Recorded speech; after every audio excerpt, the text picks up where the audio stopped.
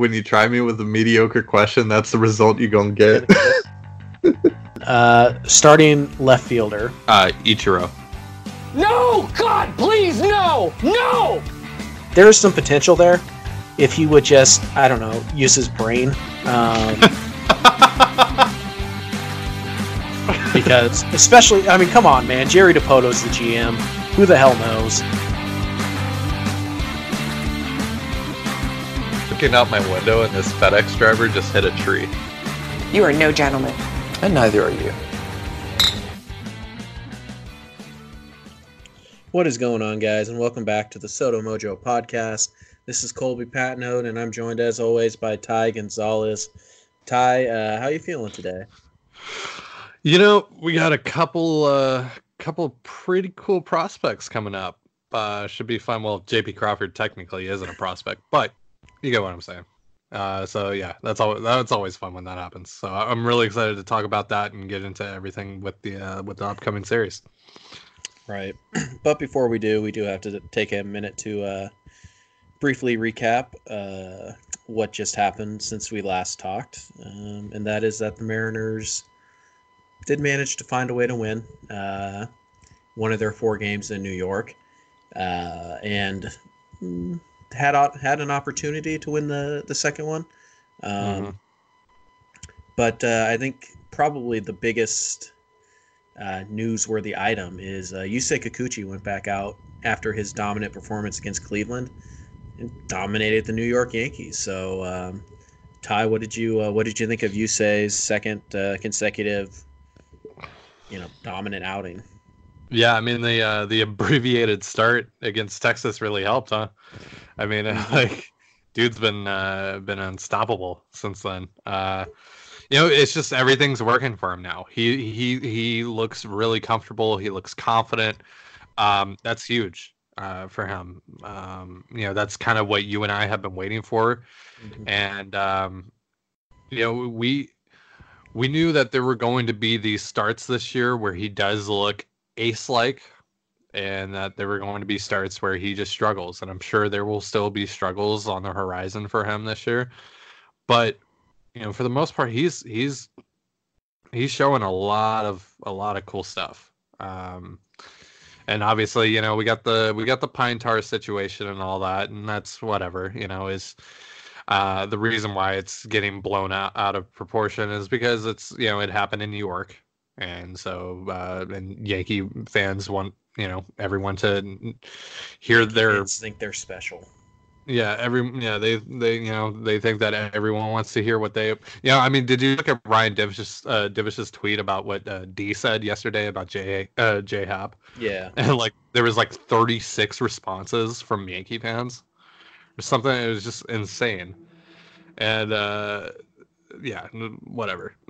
but yeah, the Pine Tar situation. Who cares? Most pitchers do it now.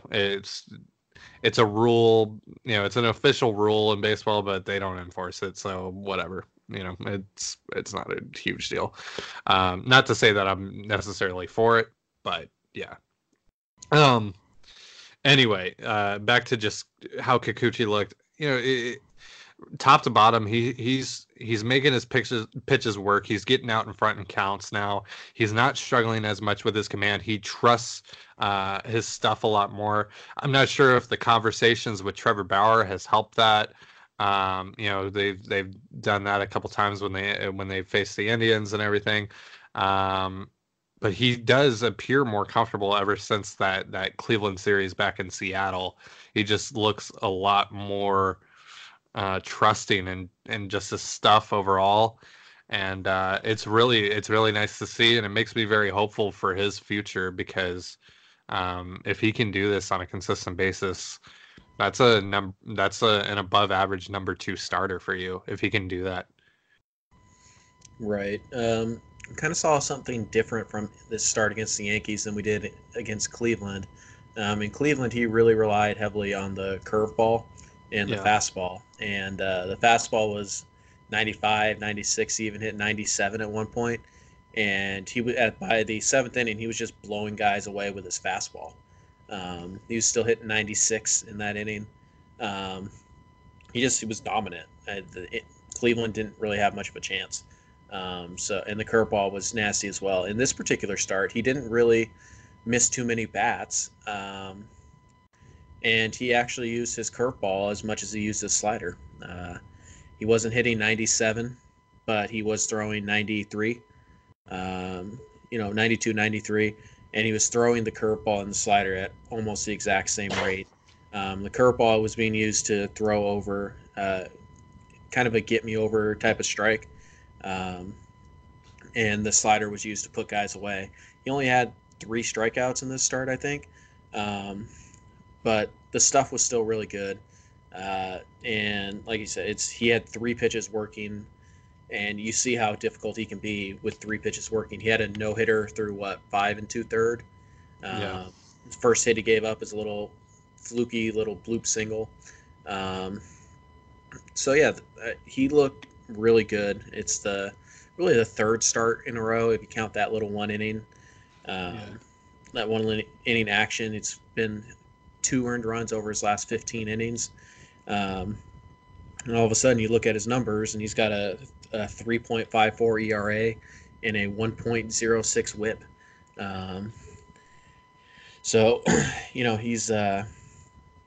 He's really starting to turn things around.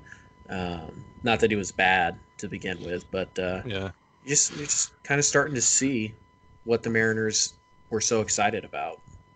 Yeah, it was, and it was really nice to see him work his slider in there as well. More in this start. Got a couple swinging strikes on that. Like you said, the velocity wasn't as high with the fastball in this start, but it was efficient for him. And it's, if he's got 3 pitches working, and he has, and he can throw his changeup every now and then, that's really something. Yeah, I still think eventually you're going to want to see the changeup more. It's just an extra weapon for him to have. Right now, he's only throwing the changeup on 3.5% of his pitches. I think he threw 8 on Wednesday. Right, which is a lot. Which is a lot for him. So far, so that's an encouraging sign. But the slider and the curveball use is pretty much equal now. Curveball's at 23.2%, sliders at 22.1. He's throwing the fastball, he's locating. The strikeouts haven't quite been there yet. 38 strikeouts in 48 innings. We thought maybe that would be a little bit closer to a 1K per 9, but at the end of the day, he's not walking people. The 5.2 base on ball percentage, it's 3% lower than league average. So Kikuchi's looked really good the last couple starts. He seems to be settling into his routine and all that stuff. So it's really exciting to see. And I know a lot of people were disappointed by his first, 3-4 starts. I never really understood why. He was fine, but now you're definitely seeing the ups. This is the upside of Yusei Kikuchi. And so, is he going to be this good all year? No. I mean, the league will adjust, and then he'll have to adjust, and it's just it's the way the season goes. But very encouraging stuff from Yusei. So, we'll see if he can continue against the Oakland A's on Monday, I believe. So, it's really interesting to watch him and his development. So, it's been huge. And then looking to yesterday's game, not really a whole lot to go off of. Just slow night for the offense. J. Happ was pretty solid. Mariners wild. Yeah, and the Mariners offense just couldn't capitalize whatsoever. And obviously you got the injury to D, and then whatever happened with Dylan Moore brought us probably one of the best moments of the season. Edwin Encarnacion at second base. Best. Which, yeah, sure, the best. Yeah. Yeah, I'm a big fan of players playing out of position. Just Yeah, I know. it's funny. It's funny. It should have been Vogelbach though, Yeah. in my opinion. It's a lot less funny when the game's 1-0. Yeah. But yeah, still that was something. Yeah. I probably would have gone with Tom Murphy out at second and put Narvaez behind the plate, just because Murphy seems like a pretty good athlete. And no offense to Edwin, but his days of being an excellent athlete are about 10 years in the past. So yeah. He's honestly shown some things though. He isn't as unathletic over there at first as I imagined he would be. He's made a couple of nice plays. yeah, there's just a big difference between first and second base. Yeah. So, Yeah, obviously, yeah. right. Yeah. But in general, just generally speaking, really been impressed with Edwin overall. But yeah, it's as for the game last night, there isn't a whole lot to go off of. Yeah, if they keep it 1-0 and maybe Domingo still hits that home run and they get a tie game, but hindsight is 2020. Right. The Domingo, and the Mariners had an opportunity. They had the bases loaded with one out in the sixth inning or whatever. And they just, they couldn't get it done. First and third. You were talking about the Domingo double. Yeah. Yeah. First and third. And, that's a really tough bullpen. And that's why, when Happ exits the game up 1-0, it almost feels like game over at that point. And so when you're going Ottavino, Canley, or however you pronounce his last name, Britton, et cetera. Yeah, it's a really good bullpen. Yeah, and so it's just when you get those opportunities, you have to take advantage of it. But overall, I would say also from that game, Mike Leake looked really good, which is nice to see because he has been struggling lately. And yeah, he pitched well enough to win that game. And of course, he gets saddled with the loss because, baseball. And also, win-loss records are pretty stupid. So there's that. But yeah, he pitched pretty well. And honestly, I thought Sadzik threw the ball well. Some tough luck, Obviously, the first ball being hit to Edwin or near Edwin isn't ideal when you're trying to protect that lead. It just, and then the 2 RBI hit, that was just such a little fluky. He made a good pitch, and it was top of the zone. It's top of the zone, jammed him, and he just rolls it down the first base line past an unathletic Jay Bruce. Evan White's playing first base. He makes that play. But, it's one of those things. You're not – it's just bad BABIP luck for you. And, that type of stuff happens when you put yourself in a situation like that. Those are the type of things that are going to happen. So, but overall, yeah, I thought the pitching in this series was really solid, aside from Felix. And I know a lot of people are, it's a AAA lineup. No, it's not. No, it's not. Is it as good as the Yankees lineup can be? No. But is it a terrible lineup? No, it's not. DJ LeMahieu was really good. They got Gleyber Torres, Miguel Sanchez. Miguel Andujar, even though he's off to a really slow start. Yep. It's still a dangerous. Giovanni Urshela is having a really good year. Yep. It's Thairo Estrada. He's swinging the bat really hot right now. Clint Frazier was a top 10 prospect in baseball. Man, Clint Frazier had a horrible defensive series.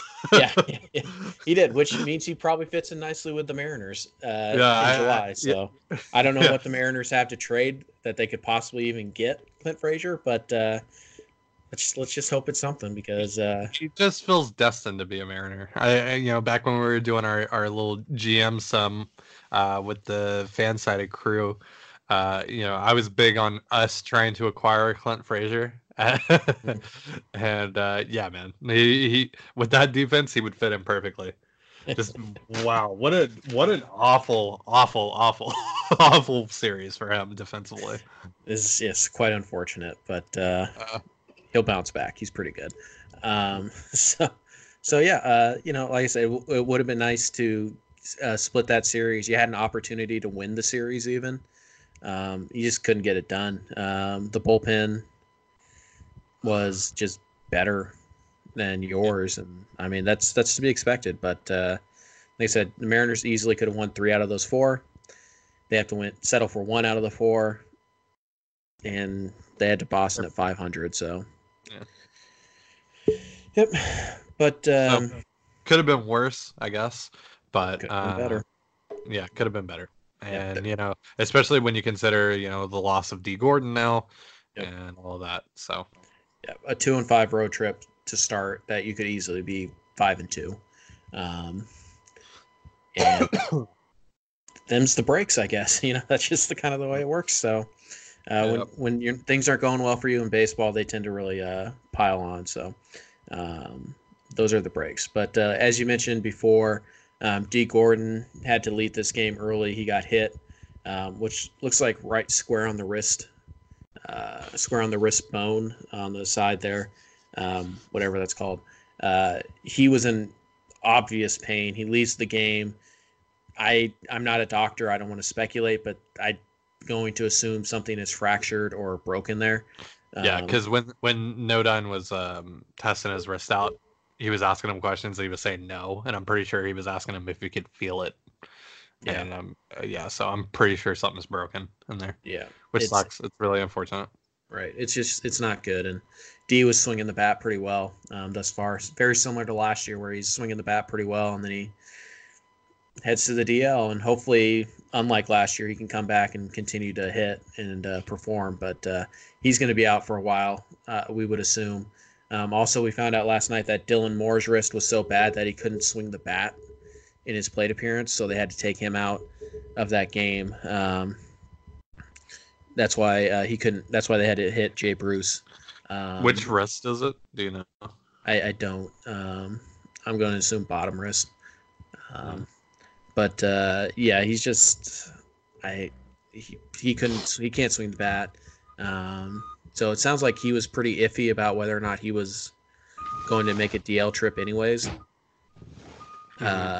So anyways, well, long story short, it sounds like both players are headed to the IL.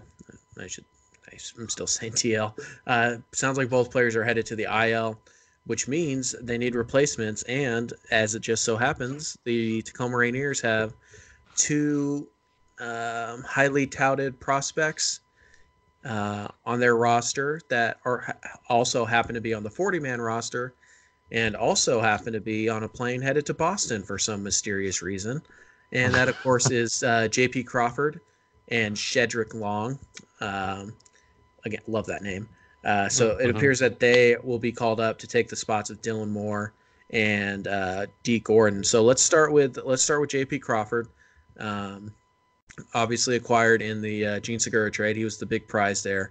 What should Mariner fans be expecting from J.P. Crawford? Give us a little scouting report on him.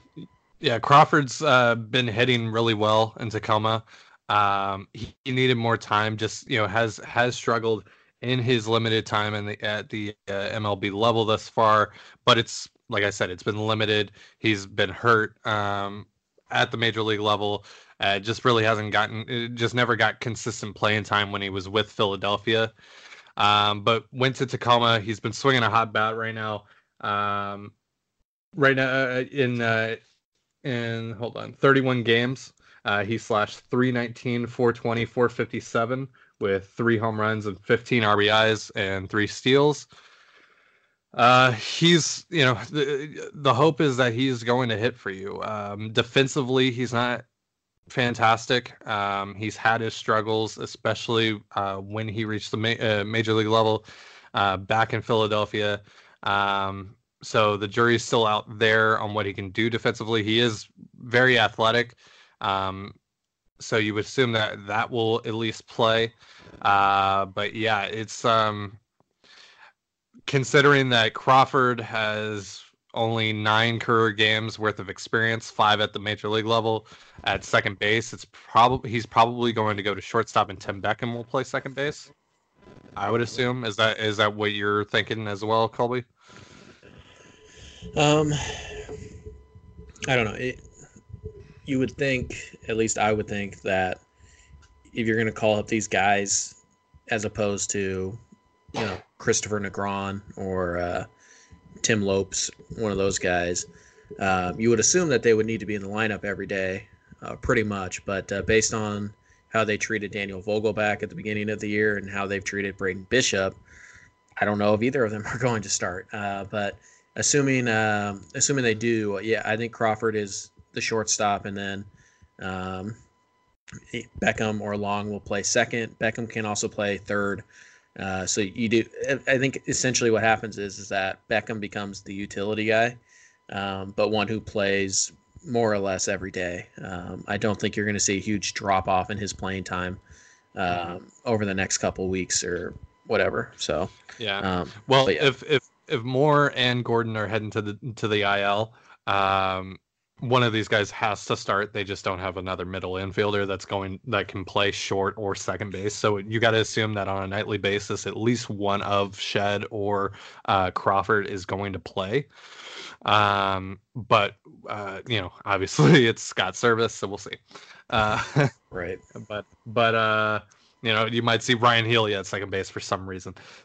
But yeah. Yeah, as for Crawford, yeah, the hope is he's going to hit for you and play passable enough defense. Now, as for Shed Long, this is, of course, his major league debut. He's been hitting really well in Tacoma. That's his first appearance in Tacoma, or in AAA in general.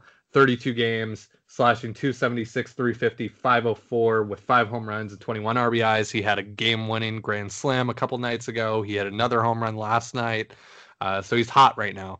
And the Mariners have been playing him pretty much, in a bunch of different places, second base, third base, and left field. He's gotten most of his play time right now at third base. So it is possible that he could play some third base and Beckham plays second. We'll see what they do there with that. But how I feel about this right now is if Shed Long comes up and he plays well enough for the Mariners, Dylan Moore has probably played his last game in Seattle until September. I just looking at what Long can give you and the flexibility he can give you. He's not, he's still adjusting. He's a converted catcher. He adjusted to a middle infield spot back in 2015, and he's struggled, but he has the arm and the athleticism to make it work. And I'm sure, it's not going to be pretty, but he's made a vast improvement over the last couple of years, especially. And from what I've heard, he's looked pretty solid everywhere he's played thus far. So Long's going to give you, hopefully average to above average offense and hopefully passable defense at least 3 positions. So that's pretty exciting. Especially considering he was our 7th overall prospect in our top Mariners rankings, so it's really fun. Right. JP Crawford we did not rank because technically he is no longer a prospect, but by all realistic circumstances he is a prospect, and had we ranked him he would have been top 5 pretty easily, maybe even top 3. Yep. It's an exciting time. Crawford is interesting because it was just 2 years ago. Crawford was viewed as a potential Gold Glove shortstop. He has a plus arm. He was really good. He's really good feet. And in 2017, he came up and the Phillies moved him to. I mean, they played him at third. They played him at short. They played him at second. And he was really good at all those spots. Last year, it was a step back, and nobody's really quite sure why. But he was below average last year. So it'll be interesting to see what JP Crawford is because, it's easy to look at a stat line at AAA and say, okay, well, that's good. But, defense is critical, especially at shortstop. And Crawford somehow in 1 year went from one of the best defensive prospects at shortstop in baseball to below average. Why? That just doesn't happen for no reason. And that can be attributed to, the injuries he was Right. dealing with. He wasn't getting consistent playing time in general. Right. Kind of a Braden Bishop situation. When he was with Philadelphia, they were playing him twice a week at Right. most. Just if you look at his game log, it's really spread out. Um, and he only got 60 games worth of experience at shortstop last year across AAA and the MLB. So that's really in the grand scheme of things, that's not a whole lot. That's you're not going to be comfortable as a player if you're only playing so many days. So that can possibly be attributed to that. He was dealing with some injuries and stuff. So so far in Tacoma, he's been a bit better. He does have 4 errors, but from what I've seen, from the little bits that I've seen, and from what I've heard, he's improved from last year at least, and seems to be on a better track.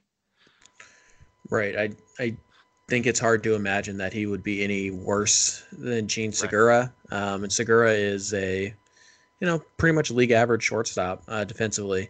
And that's all you really need. Tim Beckham's below league average by far, so it's an upgrade right there. We'll see if he can hit. I've always kind of viewed Crawford as, or since the Mariners have acquired him at least, I've kind of viewed him as pretty much average tools across the board. The arm is a little bit above average. It may be borderline plus. He's got the pop. He's got a good eye at the plate. I just think he's pretty much a 50 grade guy across the board, with the exception of an arm. His arm might be a 60, maybe his power is a 45. But and while that doesn't sound all that exciting at shortstop at the big league level, if you have a player with no weaknesses and you have him for the next 5 years at dirt cheap, it's a really valuable piece. Crawford going to come up. We've seen power from him in his career. He hits line drives. Good approach, good on base percentage guy. At the very least, he should give you, a solid on base percentage at the big league level. He's gonna walk. He's gonna walk wherever he goes. He's gonna walk. Hopefully, he cuts down on strikeouts a little bit. Said the minor league track record's pretty good in that front. So we'll see. I'm excited to see him. I think there's a chance that if he plays well, he's not going back to Tacoma again. Even when D comes back. As for Shed Long, obviously we saw the power this spring training. Quite a few impressive shots from him. The guy's going to hit. He'll probably hit 260. 330, 340 on base, maybe a 450 slugging.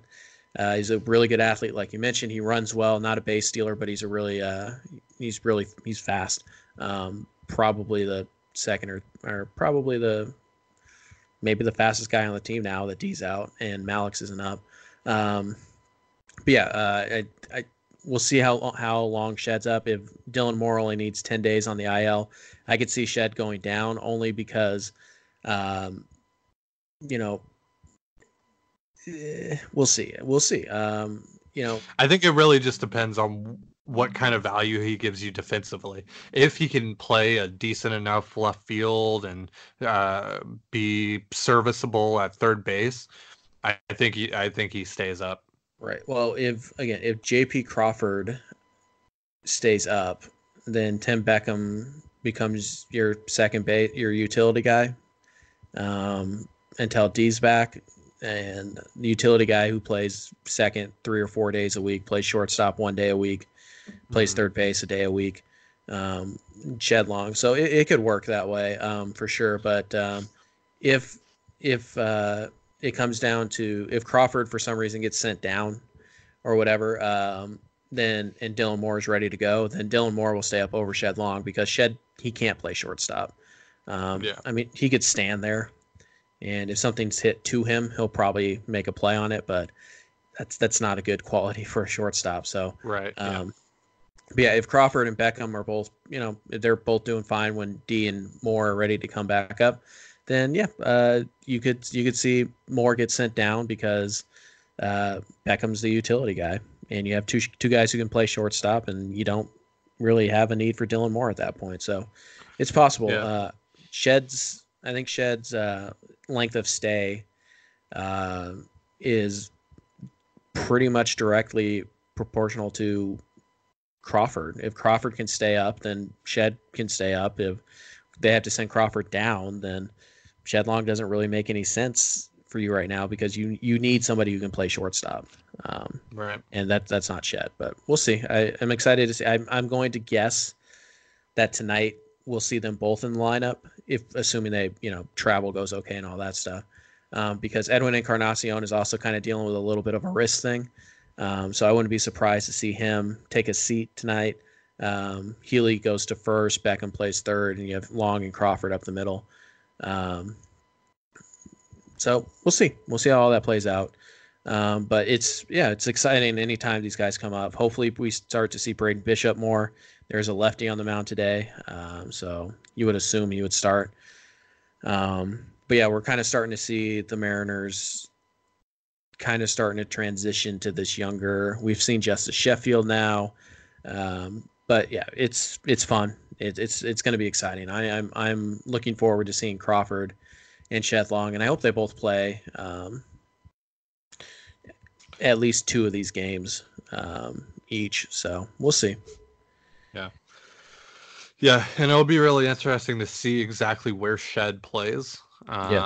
Will he play at third and give Healy a little bit of breather? Is Healy still dealing with those issues that he experienced in Cleveland, or maybe Shed goes out in the left field? This is being at Fenway gives you a solid opportunity to let him kind of go out there and just get a feel for things. If you want to do that. So, there's a bunch of things that you can do here with either one of these players. So that's really exciting. It's a huge, I say this every time that one of these guys gets called up for the team. It's a huge step for the organization, just towards the future and everything, because these are the guys that they're banking on now. Especially JP Crawford is a huge one for them. This is a guy that they traded, basically traded Gene Segura straight up for, because Nicasio and Pazos haven't been anything. Pazos got DFA'd, right? So and Nicasio has been horrid. So yeah, it's basically it was basically Segura for Crawford straight up, and that was quite the controversial deal. But Crawford comes up and plays, no one's going to be complaining at that point. So it's a huge step forward for the organization, and the future of the organization. So we'll see. It's time. Let's go. Yep. Nice thing is that they both actually performed at AAA. You didn't have to call them up out of just lack of options. Because if they weren't performing, I imagine that Christopher Negron would be the one on the plane right now. So, and Crawford's had his best year thus far at AAA. Really, honestly, at the plate, even across AA and AAA in his past, he's never been, he's never jumped off the page really with his numbers offensively. This year, his slash line is pretty fantastic. He's hitting for average. He's getting on base, above 400. And he had a 15-game hitting streak that he was carrying through the middle of April and everything. We've seen a huge leap in production from Crawford, and hopefully that momentum is carried over to the MLB. And if so, that's great. Yeah. For whatever it's worth, Crawford did say the other day he's in the best mental state of his career. And sometimes it just takes that change of scenery, man. That pressure that you have in Philadelphia, being a first-round pick and, top 10 prospect in baseball for a couple years, and then you struggle a little bit, went right out of the gate, and people are booing you, especially Philly, man. Those guys are jerks. they're just Yeah. booing you, and all these expectations are heaped on you. Sometimes it just takes, hey, let's get him out of here. Let's try something new. And so hopefully that's what it is with Crawford, because the guy is still super talented, really good athlete, and he's only 24. People are writing this guy off. He's 24 years old. He's going to be 24 all year. Like his birthday was in January. He's a 24-year-old young kid trying to get stable, trying to get himself stabilized in Major League Baseball. Cut him some slack, man. So we'll see how all that goes. But as you mentioned, they get to make their debuts, at least it appears they will, at Fenway Park, because the Mariners are taking on the Boston Red Sox in a 3-game series. This will be the last time they see Boston. And since the last time we met the Red Sox, things have changed drastically, because Boston has won 8 of their last 10, while the Mariners have pretty much been the worst team in baseball over the last 3 weeks, record-wise at least. So, things are not what they were at the beginning of the year. That is for certain.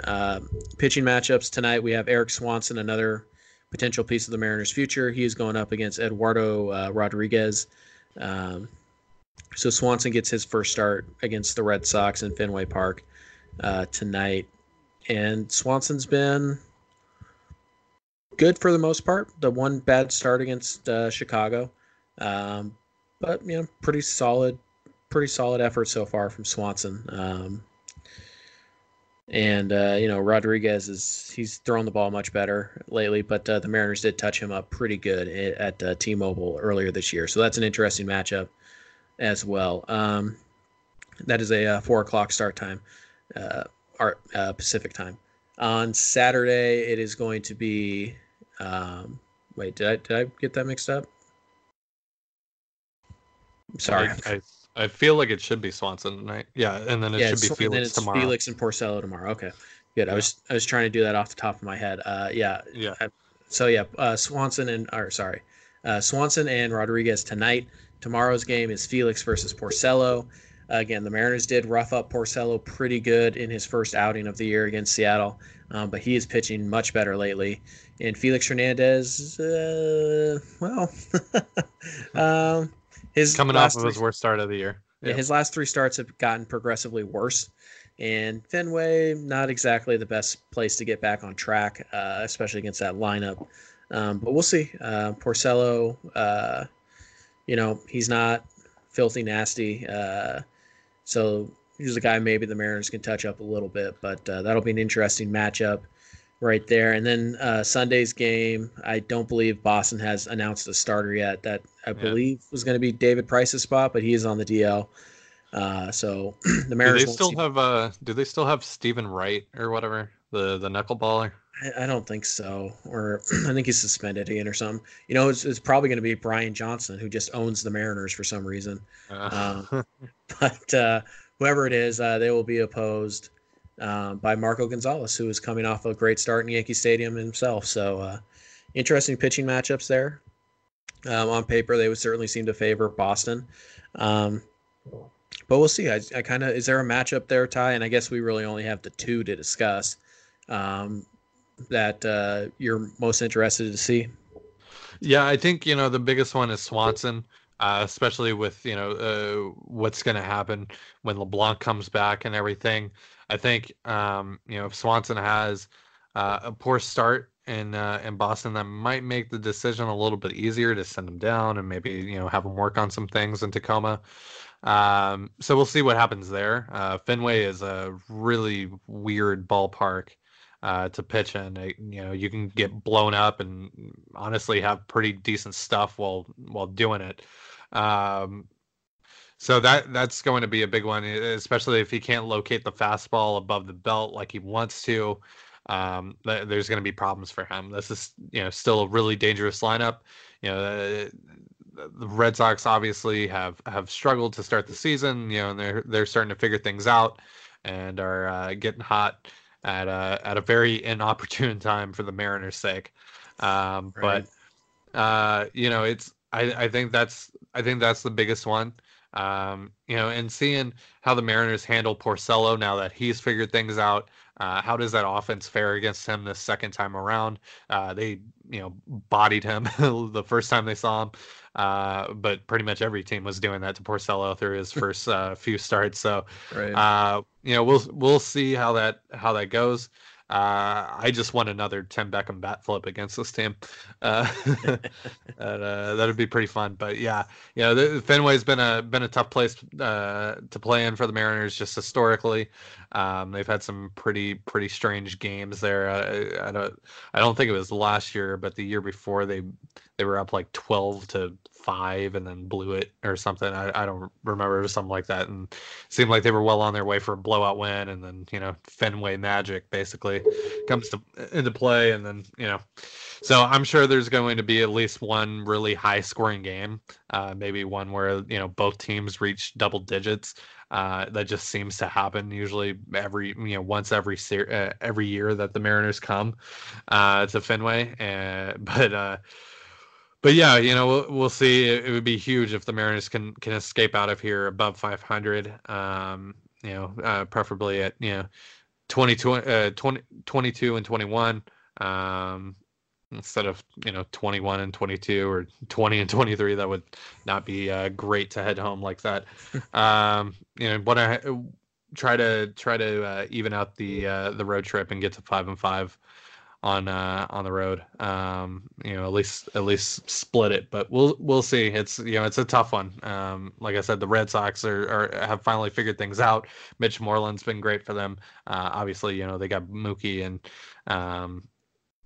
Michael. The one guy we haven't seen is Michael Chavis, and he's been fantastic for them so far. And Attendee Martinez. Yeah. Jackie Bradley Jr. made an incredible catch the other day. Yeah, he can still play defense. Hit, not so much, but we'll see. Now he will go 9 for 12 in the series with 3 home runs. But it'll be an interesting series. It's the last time the Mariners will see Boston all year. So hopefully they can, they got 3 out of 4 against them in March. So hopefully they can find a way to win this series too, and get back to Seattle, where they face Oakland, who is actually struggling a little bit. So, we'll see. Like I said, I'm not overly optimistic, but it's baseball. Strange things happen. So, yeah, so we'll see. So ordinarily we would wrap up the podcast right now, but we did get one question a few days ago, a couple, 30 minutes after we stopped recording, and I like the question, so we're going to just do it right now, and then we'll get out of here, guys. So this is got this question from Ryan on Twitter. He wants to know how long before the Mariners start trading their players, assuming he means veterans. And besides the obvious names, do you think there'll be any surprises? So, Ty, let's start with the first part. When do you think the Mariners start to cut bait on some of their veterans? Once the league starts buying, is basically that's kind of the obvious answer, but it's I think sometime in June, maybe late May, is when teams start to look to add, especially if they jump out to a hot start, or they get out to an unexpected start, and think that they can add a couple pieces to maybe better their outlook. It really just depends on what goes on around the league, and maybe needs that open up. Maybe a team loses their shortstop and now they can use Tim Beckham. Maybe a team's looking for a new DH, or just some sort of power bat. So that could be Jay Bruce or Edwin Encarnacion or something. But yeah, it really depends on just what opens up around the league, and when teams are really going to start to look to add and start going for playoff contention and so forth.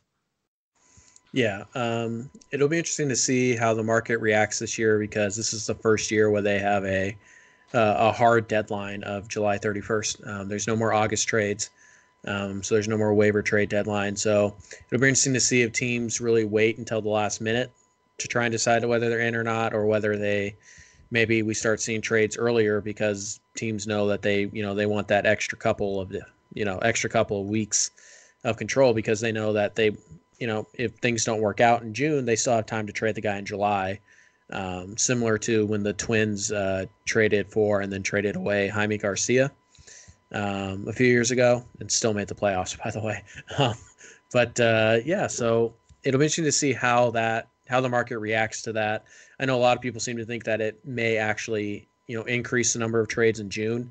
I don't know. Like I said, I'd wait and see how the market reacts to that. But I think the answer of, as soon as the market wants to engage, Dipoto will start making moves. I don't think Edwin Encarnacion is on this team because the Mariners have received a good offer and they just don't want to move him yet. So I think it's all about waiting for the right opportunity. And if it comes tomorrow, they'll make the trade tomorrow. And if it doesn't come until July, they'll wait till July. They have very few pieces that they absolutely have to trade or get nothing for.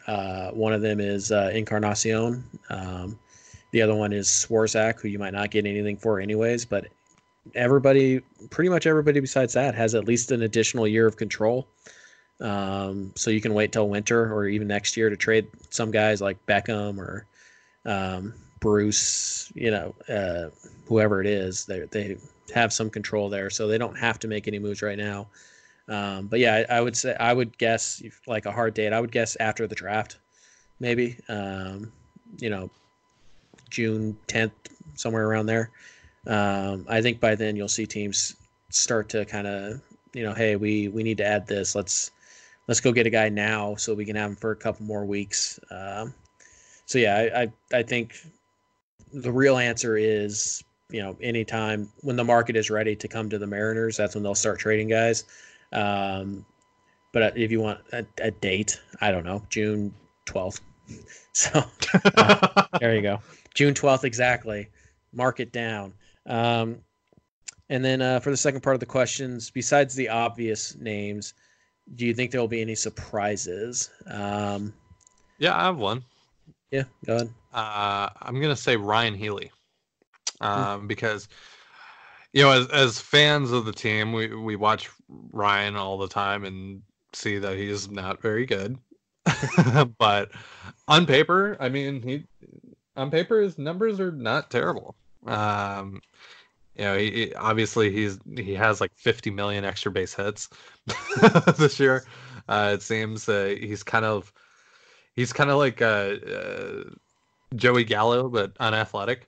In that sense that he just hits dingers and not a whole lot of singles, dingers and doubles.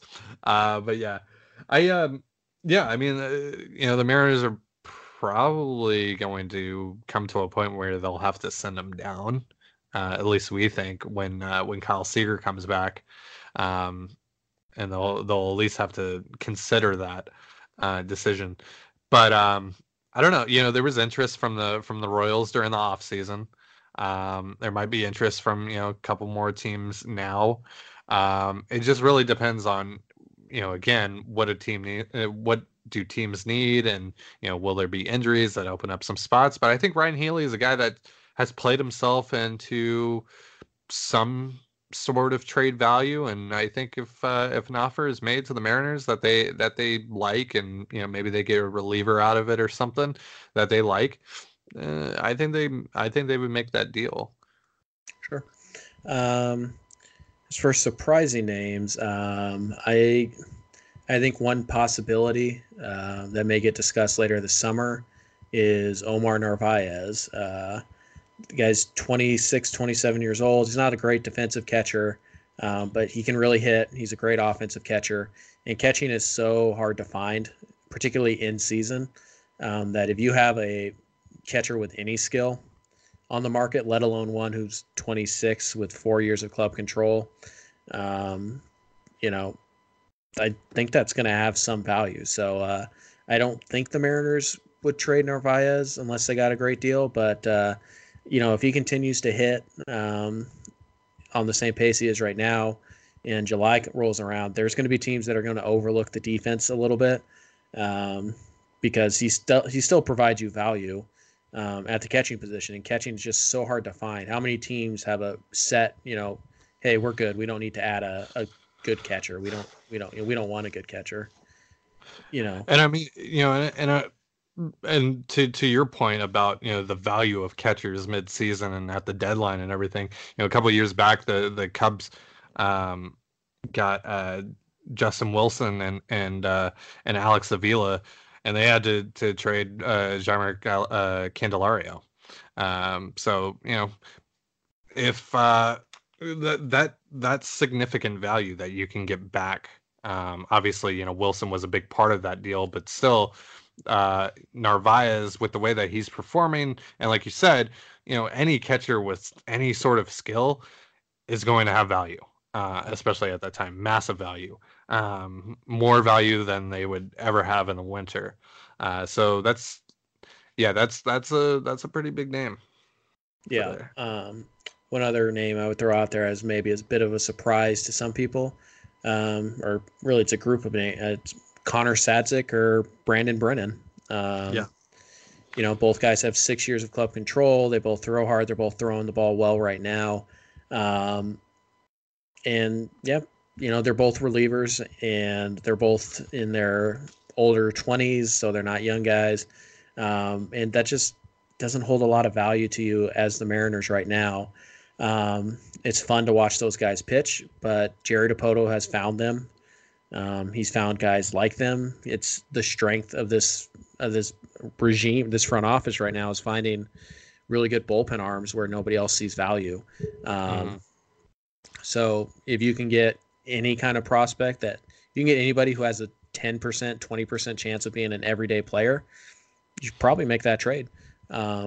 And it's, you know, I think it would be surprising because they're both controllable and they're cheap and they're pretty good.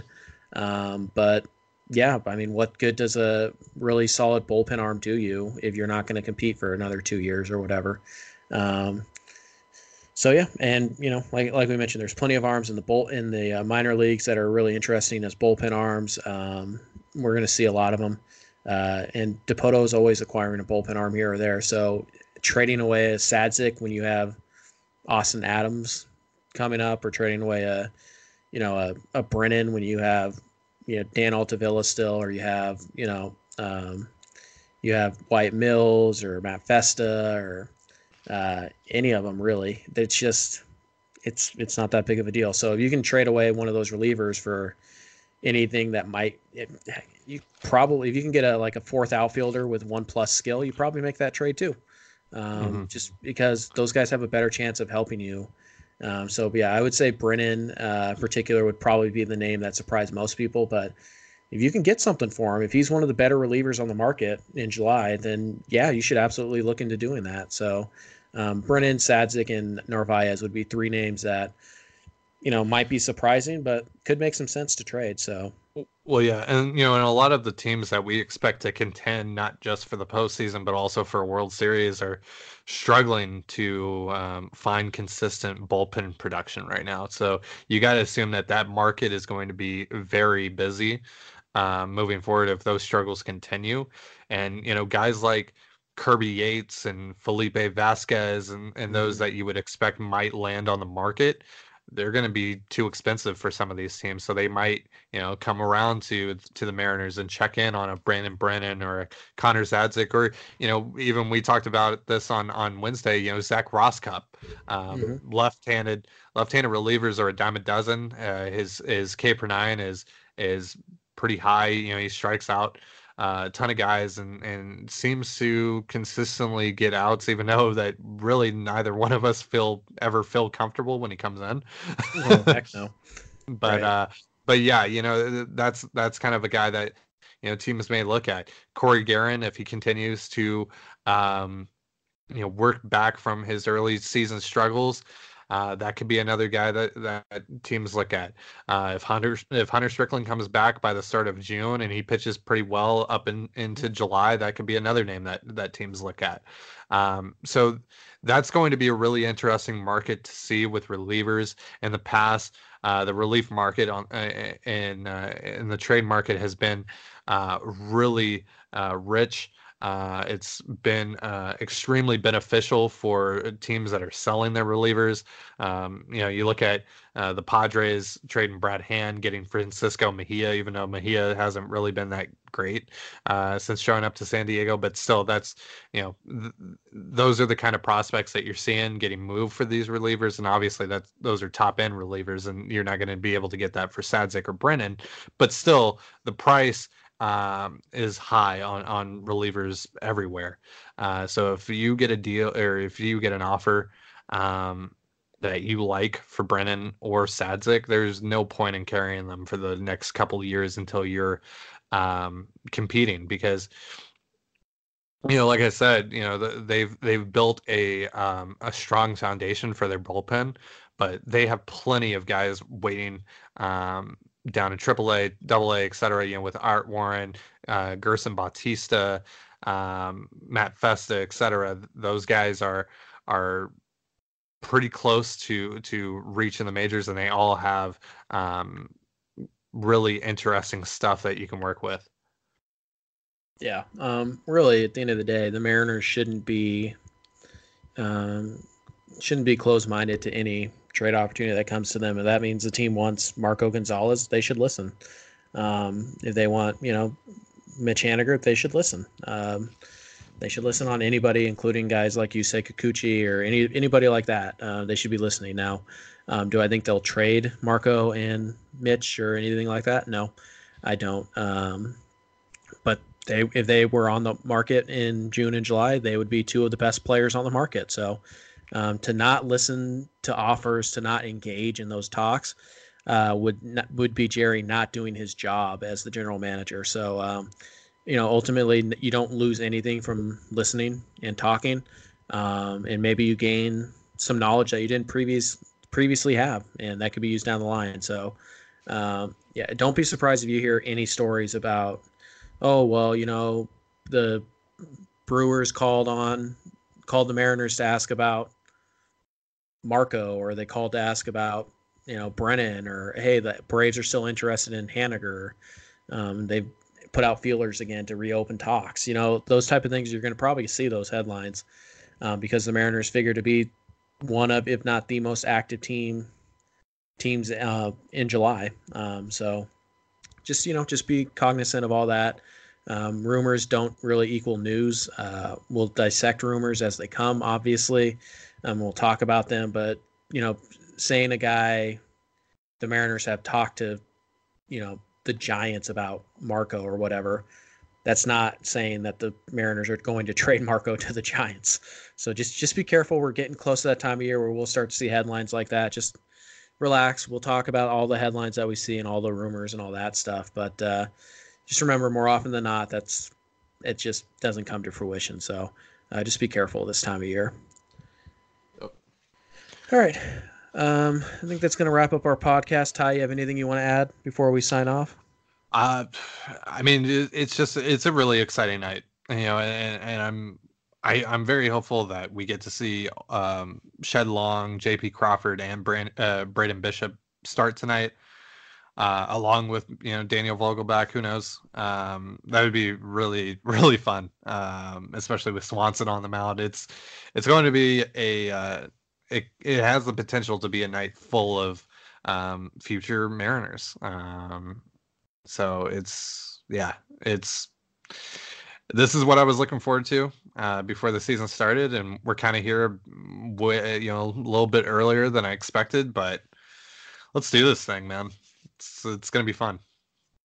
Yeah, it'll be awesome. So make sure you guys subscribe to the podcast so you don't miss any new episodes. We record 3 a week usually. And so make sure you guys subscribe so you don't miss any of that good stuff. Also, make sure you guys visit the website, sotomojo.com. That's where we have all of our Mariners writings and musings and things like that. Up right now, we have a power ranking, if you will, of the 5 Mariners with the highest trade value right now. Subject to change in a couple weeks, by the way. But yeah, be sure to go to sotomojo.com. We also have a little mini write-ups on Shed Long and JP Crawford up from last night as well. So sotomojo.com for all your Mariners content. If you guys want to send us questions, comments, concerns, suggestions, names for segments, whatever, doesn't matter. If you guys want to get a hold of us, the best way to do that is on Twitter at SotoMojoFS. So make sure you guys do that. If you guys want to follow us on Facebook and Instagram, we're on those platforms as well. We don't engage as much on those platforms. So again, the best way to do that is to follow us on Twitter at SotoMojoFS as well. So from all of us here at SotoMojo.com, thank you guys for listening, and I will see you in another life. Peace. Peace.